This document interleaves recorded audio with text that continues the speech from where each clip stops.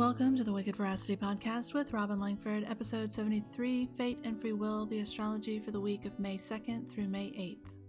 Before we get started, I want you to know that all times I'm going to mention are in the Eastern Time Zone. If you want to see the aspects discussed in the forecast on your digital calendar in your time zone, you can get that at wickedveracity.com/calendar. What do you want? Not what do you think you should want? What have you always believed you wanted? What have you been taught to want by friends, family, lovers, history, and society? But what does the you that you currently are want? If you don't know how to answer that, it's probably because you've never really thought about it. Don't worry, you'll get lots of opportunities to continue thinking about it this week. Monday, the moon moves out of the Taurus eclipse zone and into Gemini, helping to refocus us on our goals for the week. Pay attention to anything that happens as a preview for the upcoming Mercury retrograde. Monday also happens to be the day that Venus moves into Aries. Traditionally, this isn't an ideal placement for Venus. She wants to bring people together and create harmony and love and butterflies and all the romantic, dreamy, beautiful things. When in Aries, her focus is less about the blending and balancing of self and other or creating harmony. Instead, she becomes far more focused on her own authentic needs. As a society, that's never great for the collective, but it is pretty fantastic for all of us as individuals who are trying to figure out what we want from a place of authenticity.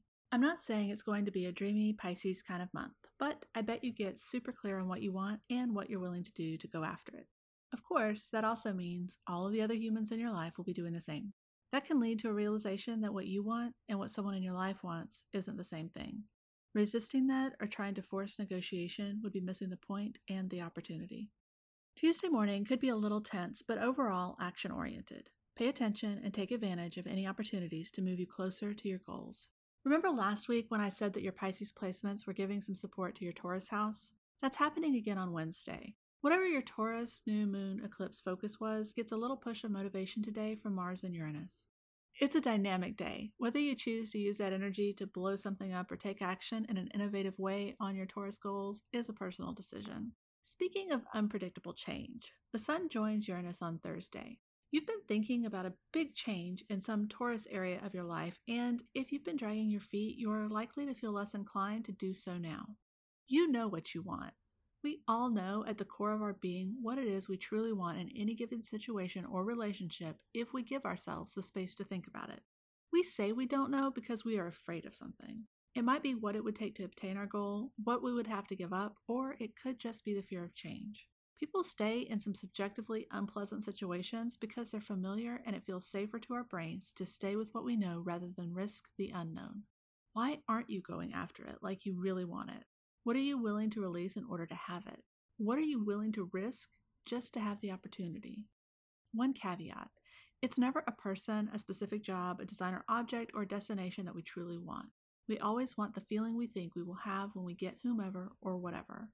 Don't focus on the how, focus on the feeling, and move towards that.